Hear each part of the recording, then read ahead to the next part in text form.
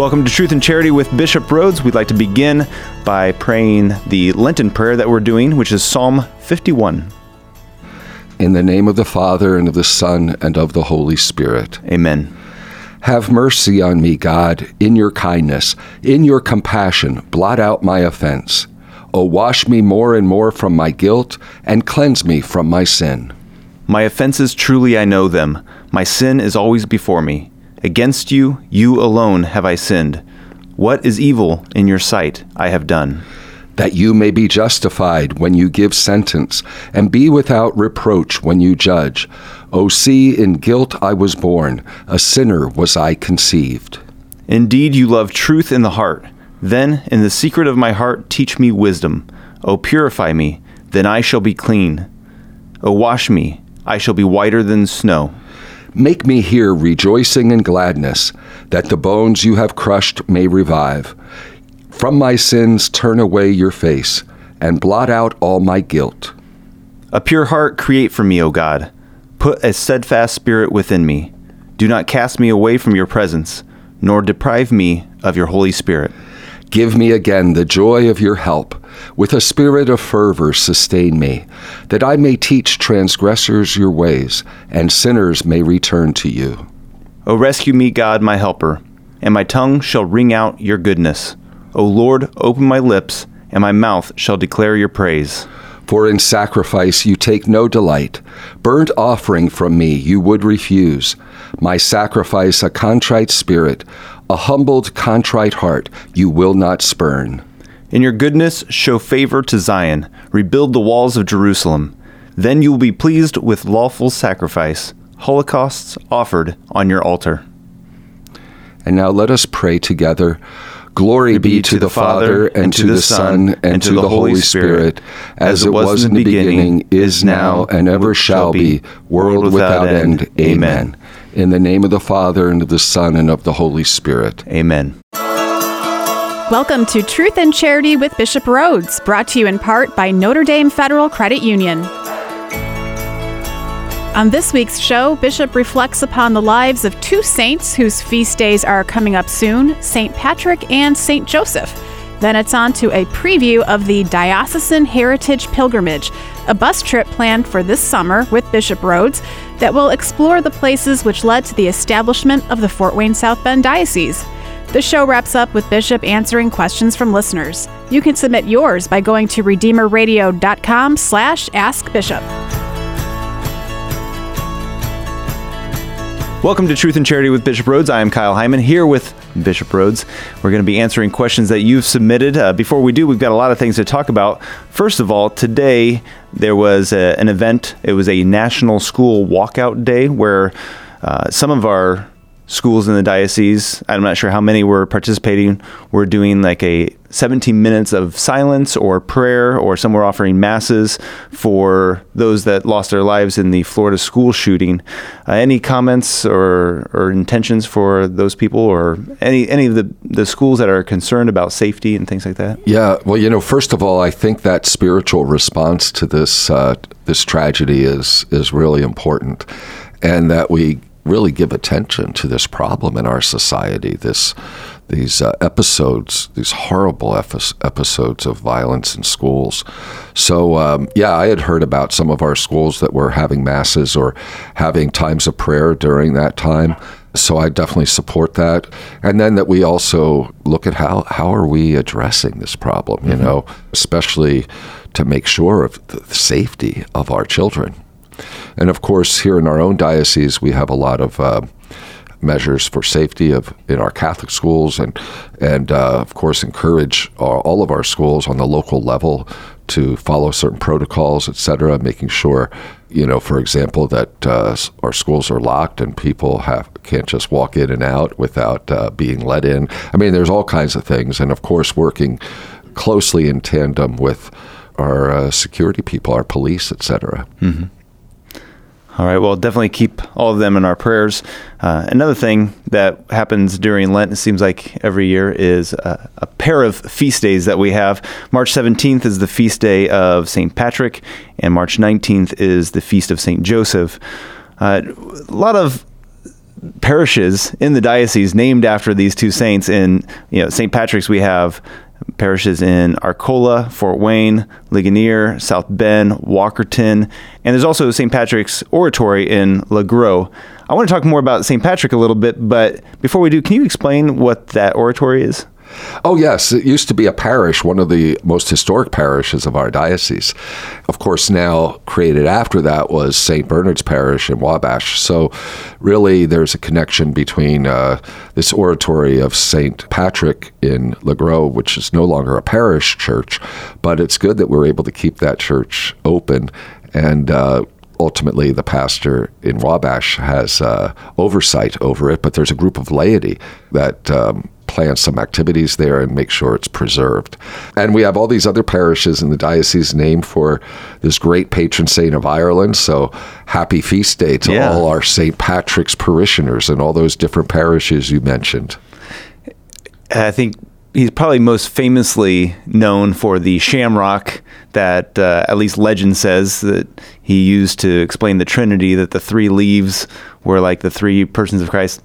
Any illustration of the Trinity is probably going to lack a perfect analogy. But what are some other things about St. Patrick that we know and can admire and look up to? I think this, he was very firm about the doctrine of the Trinity. I think, in his work, The Confession, he records an ancient Irish creed of faith in the Trinity. So keeping in mind, he lived not long after, I'd say the generation after the Arian crisis that denied the divinity of Christ. So there was a lot going on. So we had the Council of Nicaea in the year 325, and then we had the First Council of Constantinople in the year 381, which that council defined the doctrine of the Holy Spirit. And that was just a few years before Patrick was born. So there were still some Arians around, by the way. So in a sense, St. Patrick, he taught about the truth of the Most Holy Trinity. And I think we forget about that, except for the idea of the shamrock. And I think, as you said, a legend, but the idea of illustrating the doctrine of the Trinity to the native people of Ireland with the shamrock is fine. But remember, it's an analogy. Mm-hmm. So no analogy is perfect. If you take that analogy too far, it can be problematic because, the shamrock, as you know, has the three leaves. So you see it's 1 and 3, mm-hmm. like the Holy Trinity. But you can't press that too far because the three leaves are part of the shamrock. The three persons of the Blessed Trinity are not parts of God. God has no parts. The Father, Son, and Holy Spirit are three persons. Mm-hmm. They're not three parts.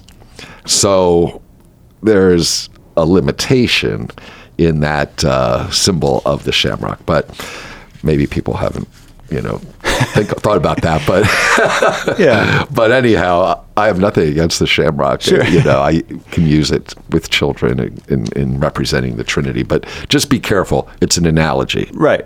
Yeah. Have you ever been to Ireland? I have, twice. I was there as a seminarian when I went on a 2-month Eurail pass through Europe, and I loved it. And I'll never forget, I went on a ship from France to Ireland. And I got terribly seasick. I was ready to jump overboard. But anyhow, I have Irish roots, on my maternal grandmother's side. So my Irish immigrants came from Donegal, which is the northwest side of the island.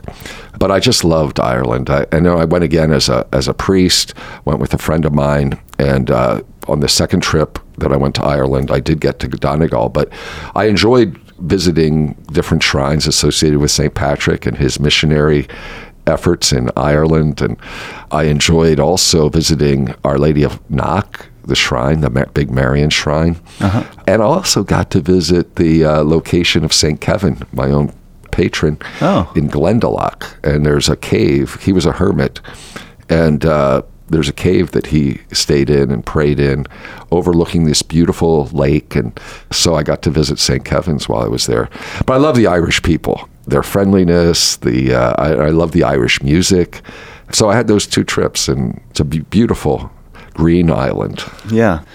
Well, the other feast that we mentioned was St. Joseph, which is Monday, March 19th. We've got 8 St. Joseph parishes in our diocese. We have Fort Wayne, Garrett, LaGrange, Bluffton, Hessen Castle, Mishawaka, Roanoke, South Bend, and many schools, including my alma mater. Tell us about the life of St. Joseph. Oh, my goodness. We don't have a whole lot in the scriptures, and we have no words of St. Joseph recorded in the scriptures. But we do see, especially when you read the infancy narratives, Joseph is clearly mentioned surrounding the birth of Jesus. Mm-hmm. We learn from Scripture that he was a righteous man, a just man.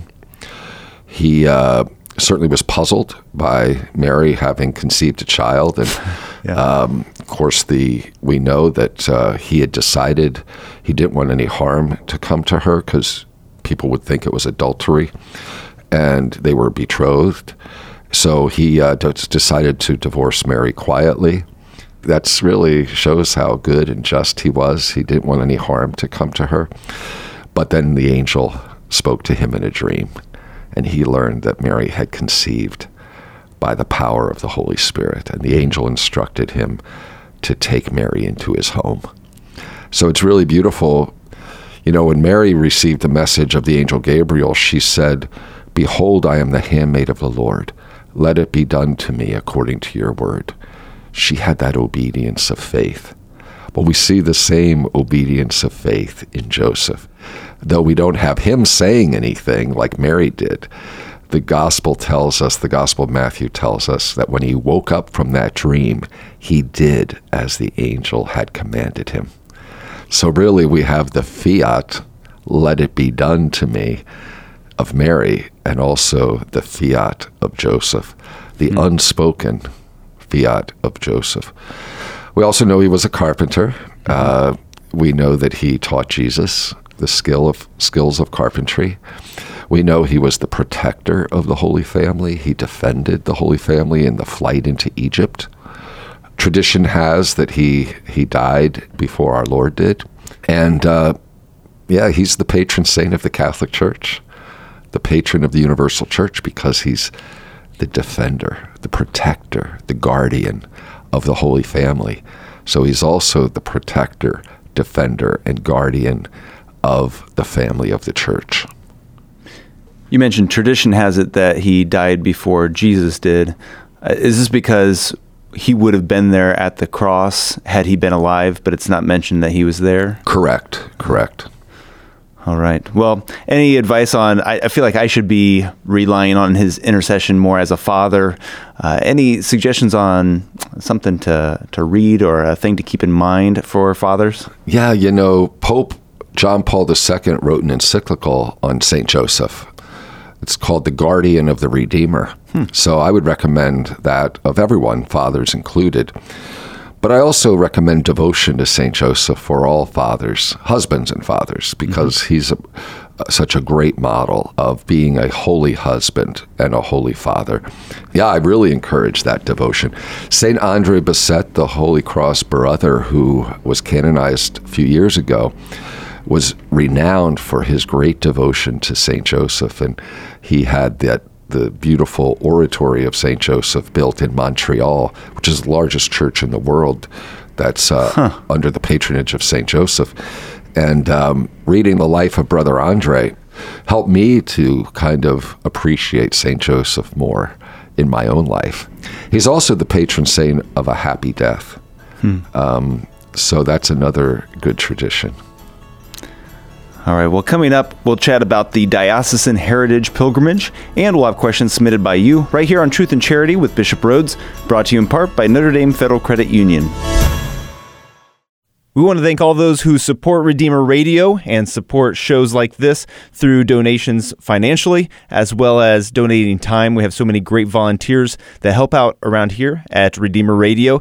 If you would like to get involved and are able to support financially or with your time, please let us know. You can go to redeemerradio.com, or you can stop by the station either in Fort Wayne or South Bend. We would love to have you as part of the team.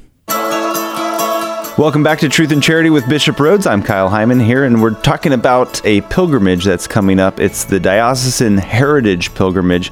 Was this something that you wanted to happen, or somebody else suggested, and then you guys put that together?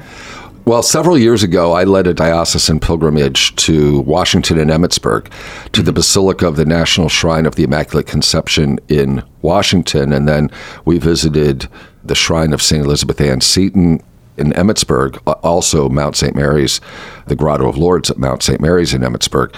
And we had a lot of people who went and they loved it. So ever since then, it's been a number of years, people have been saying to me, Bishop, when are you going to have another diocesan pilgrimage? So it's been in the back of my mind. And then I thought, oh, why not a diocesan heritage pilgrimage? In other words, let's have one more in our area, just to see like the historic places that led to the establishment of our diocese. Our diocese was founded in 1857. So I decided, and I talked to Verso Pilgrimages about organizing this, and they're doing it. So we'll have this bus trip to really explore our diocesan history and the history of the Catholic Church in Indiana. And it will begin on Friday, July 20th. I hope a lot of people will come, by the way. And it will go till the evening of July 22nd, which is a Sunday. So the first place we're going to go, and this might be a surprise to people, is Bardstown, Kentucky. And you say, well, what does that have to do with the history of the Catholic Church in the Diocese of Fort Wayne, South Bend? Well, this is it. The first diocese in the United States was the Diocese of Baltimore, and that encompassed all of the United States at that time, including us. And that was in the late 1700s. I want to say 1787 or 1789. And it was in 1808 that the Diocese of Baltimore was split, and 4 dioceses resulted. And that included Boston, New York, Baltimore, and Bardstown, Kentucky. So Bardstown included this whole area, included the whole state of Indiana and other states. So there's a cathedral there. It's called a proto-cathedral. And by the way, it's called the Basilica of St. Joseph proto-cathedral. So we already have a St. Joseph connection. So that still stands in Bardstown. So since that was really our cathedral for the area that encompassed the state of Indiana, I thought it would be good to see that going back to the early 1800s. So we're going to begin there, and it's close to Louisville. It's now not a diocese anymore. Bardstown became the Archdiocese of Louisville. Okay. And so we're also going to visit the Cathedral of the Assumption in Louisville, because it's not far away from Bardstown, so may as well. And from there, we're going to go to St. Meinrad Arch Abbey in St. Meinrad, Indiana, a famous Benedictine monastery.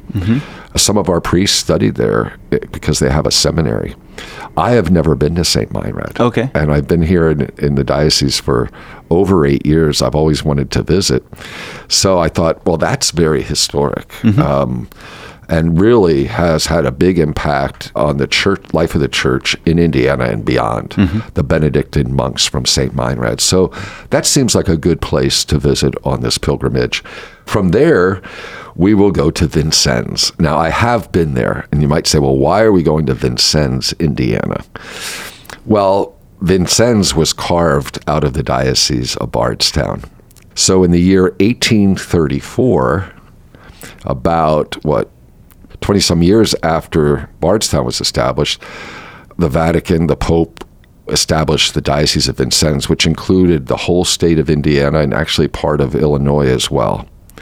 So this was the first diocese that was actually, where the see city was actually within the borders of the state of Indiana. Right. And the cathedral there is the Basilica of St. Francis Xavier, still stands. And the first bishop of Vincennes, the first bishop in Indiana, came from Mount St. Mary's in Emmitsburg, Bishop Simon Gabriel Brute. And actually, they're working on the cause of his canonization. He was the spiritual director of Mother Seton. And I went to Vincennes, to this basilica, several years ago to pray at the tomb of Bishop Brute, because I already knew of Bishop Broutet from Mount St. Mary's because he was like one of the founding priests of Mount St. Mary's. In any event, I thought that would be very good for us to visit the Basilica of St. Francis Xavier and to go in the crypt and pray at the tombs of those first bishops of Indiana, because there are a number of them buried there. Bishop Broutet and then some of his successors are buried there. And by the way, Vincennes eventually transferred and became the Archdiocese of Indianapolis. Okay. But interestingly, Vincennes itself is part of the Diocese of Evansville, because later Evansville was created as a diocese. But anyhow, when Vincennes moved to Indianapolis, there were two dioceses for the whole state. The southern half, the Diocese of Indianapolis, and the northern half, the Diocese of Fort Wayne. Again, that was in 1857. Then we're going to go to Terre Haute, where I've never been, to visit St. Mary of the Woods. And, of course, Indiana's saint is there, Mother Theodore Guerin. I've been wanting to visit there. I haven't been there yet. The Sisters of Providence, Mother Theodore Guerin's sisters, they were the first Catholic school educators in our diocese, together with the Brothers of the Congregation of Holy Cross. The first Catholic schools in Fort Wayne were staffed by Mother Guerin's sisters, and she came to Fort Wayne.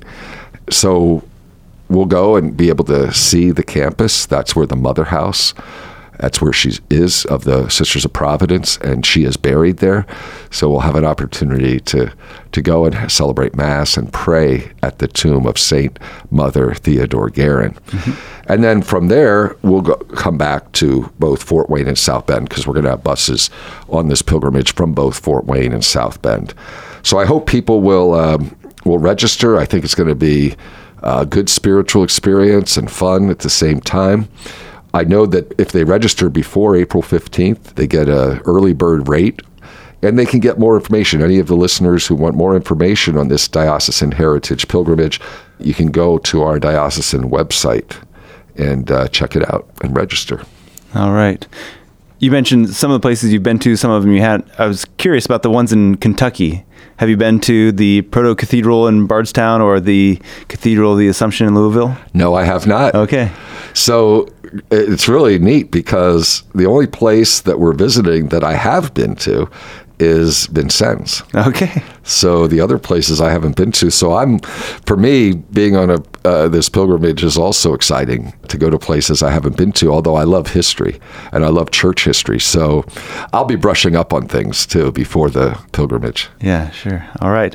Well, if you have any questions for Bishop, you can ask them by going to redeemerradio.com/askbishop. You can call or text the Holy Cross College text line at 260-436-9598. And coming up, we'll chat about St.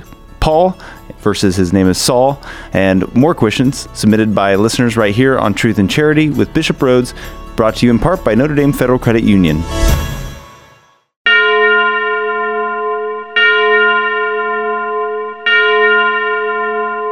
Are you darkness or are you light? Do you light others' candles or do you snuff them out? Jesus Christ has always been a polarizing figure precisely because he cuts to the very heart of our humanity. He's compared to a sword so sharp it separates bone from marrow. We are given stark choices: follow God and be light, or deny God and be darkness. Listen to St. Paul share this contrast with the Ephesians in chapter 5 of this Sunday's readings. Brothers and sisters, once you were darkness, but now you are light in the Lord. Walk as children of light, for the fruit of light is found in all that is good and right and true, and try to learn what is pleasing to the Lord. Take no part in the unfruitful works of darkness, but instead expose them. For it is a shame even to speak of the things that they do in secret. But when anything is exposed by the light, it becomes visible, for anything that becomes visible is light. Therefore it is said, "Awake, O sleeper, and arise from the dead, and Christ shall give you light." Notice Paul doesn't say we were once in darkness and are now in light, but rather we were once darkness itself and are now light in Christ. Let's pray. Father of grace and mercy, We were once darkness and are now light in you and through you. Help us be fed by your brilliance, so we may be light amid the darkness. Amen.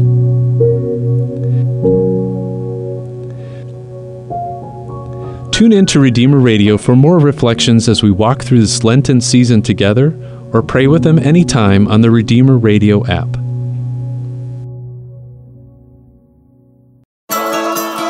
Welcome back to Truth and Charity with Bishop Rhodes. I'm Kyle Hyman, asking questions that you've submitted. Our first question comes from Eric from St. Elizabeth Ann Seton Parish in Fort Wayne. He emailed us this question. Following up on a recent question, if Saul and Paul are the same name, but in two different languages, does it still have the same meaning? I have heard that Paul means little one and Saul means great one. Thanks, Eric. Yeah, when we had this discussion, I remember before how I had mentioned that these are basically, the Hebrew name was Saul and the Latin name was Paul. And so you have these dual names, which was actually common in those days.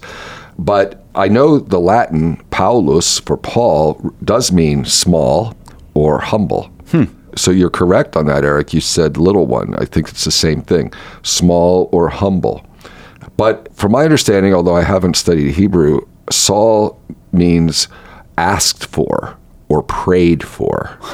So really, even though we're talking about the same name in two different languages, they would have two different meanings. Okay. A St. Charles parishioner asked, is a parent required or expected to choose the name of a saint when naming their own child? Good question. I would say it's not required, but it's laudable, I would say, to choose a saint's name. But it's not necessary, it's not required. In canon law, we were talking about canon law earlier, we do have a norm of the church that addresses this question. It's Canon 855.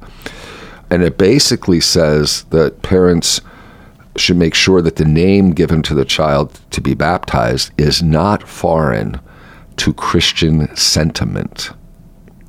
So in other words, it doesn't have to be a saint's name, but they can't get, or they must not choose a name that's foreign to Christian sentiment. Okay. You might say, well, what is that? Well, let me give you an example.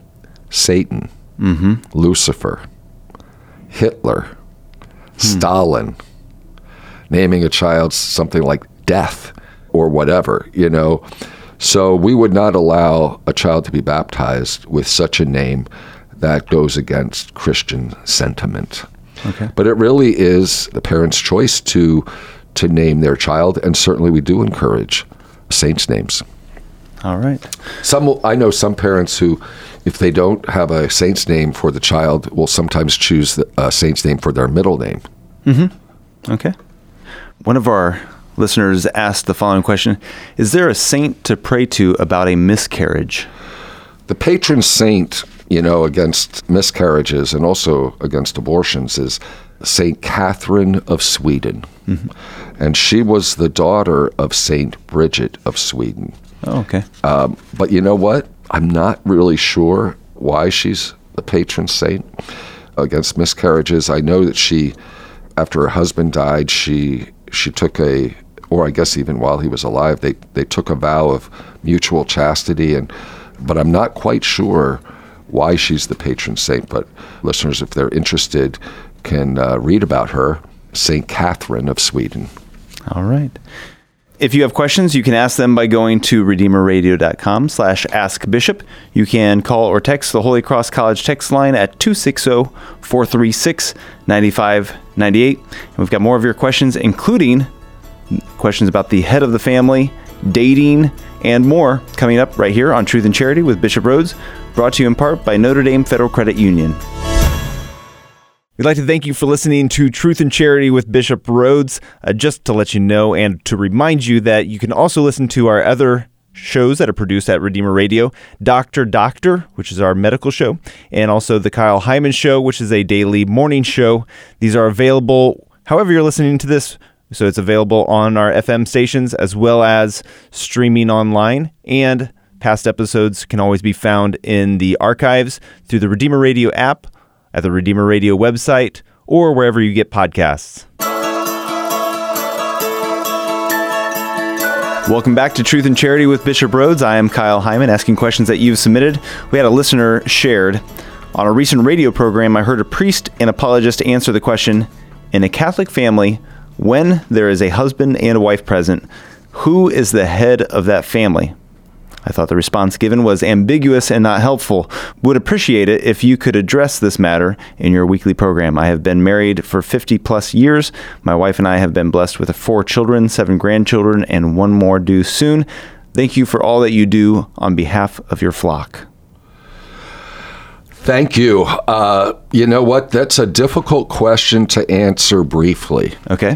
So I just hope that my response is helpful and not ambiguous, but it's a little bit complex. Okay. So it's not because of, it gets into interpretation of Scripture, where there are 2 passages that mention the husband being the head of the wife and head of the family. So those 2 passages, if people aren't aware, are in St. Paul's first letter to the Corinthians, chapter 11, particularly verse 3, and then Paul's letter to the Ephesians, chapter 5, which is really verses 22 to 24.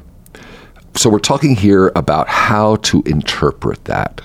And I think there's various aspects of this so that we have a good Catholic interpretation. So I think one point to begin is, what does head mean? And I think there are several passages in Paul's epistles, in Paul's letters, where he uses the term head to refer to Christ as head of the church. And so when we look at those 2 passages which speak of the husband as being head of the wife, we need to kind of be enlightened by what that means. You know, how was Christ head of the church? Well, St. Paul writes in Ephesians, Christ loved the church and gave himself up for her, that he might sanctify her. I think when we look at the analogy of a husband being head, I think this really can help us, because then what does Paul say when he talks about a husband being head for his wife? He says, husbands, love your wives as Christ loved the church. In other words, imitate Christ's headship. Husbands, love your wives as Christ loved the church and gave himself up for her. So it doesn't mean that the husband's to be the boss or to dominate his wife. Being head really means giving his wife sensitive and intelligent leadership. It's a leadership that grows out of love. And of course, there's communication and there's consultation between the spouses. And as head, the husband provides for and cares for his wife and, of course, the children. And I'd say bears the primary overall responsibility for the family. The way St. Paul words it in 1 Corinthians chapter 11, verse 3, he says, the head of every man is Christ. The head of a woman is her husband, and the head of Christ is God. So in order to be truly head of his family, a husband must first be submitted to Jesus Christ. And really what he's called to do is mediate the love of Jesus to his wife and to his children. Now, some people get upset at these teachings of St. Paul, especially when he goes on to speak of subordination, where he says, wives, be subordinate to your husbands, which gets to this issue of headship as well. Well, one has to see this in context. You can't just take one verse out of Scripture and not see the context, because St. Paul, in many places, insists on the equality among the baptized. So there is a true equality between the spouses.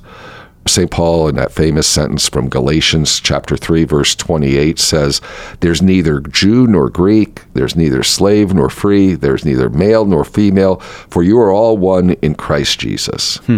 So there is this true equality.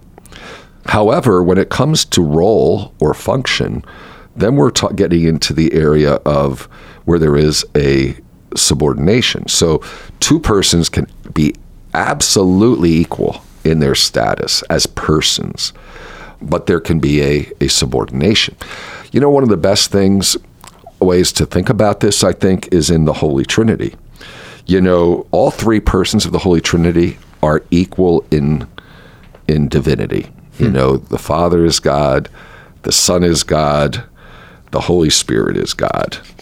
We profess this when we pray the Creed. But notice in Scripture, the Son is always subordinated to the Father. He's subject to the Father. We read in 1 Corinthians chapter 15, verse 28, when all things are subjected to Christ, then the Son himself will also be subjected to the Father, who put all things under him, that God may be everything to everyone. And you know, so also the Holy Spirit. The Holy Spirit's fully God, like the Father and the Son, eternally equal to the Father and the Son. So in marriage, in Christian marriage, the wife's role of subordination doesn't take away from her God-given equality with her husband. Some people kind of get very upset in these passages from Ephesians and Corinthians, especially the part where it says, wives, be subject to your husbands as to the Lord. But again, they need to see the context. And if you even look earlier on, what does St. Paul write? He says, husbands and wives should be subject to one another. You know, clearly the wife subjects herself to her husband by accepting his role as head.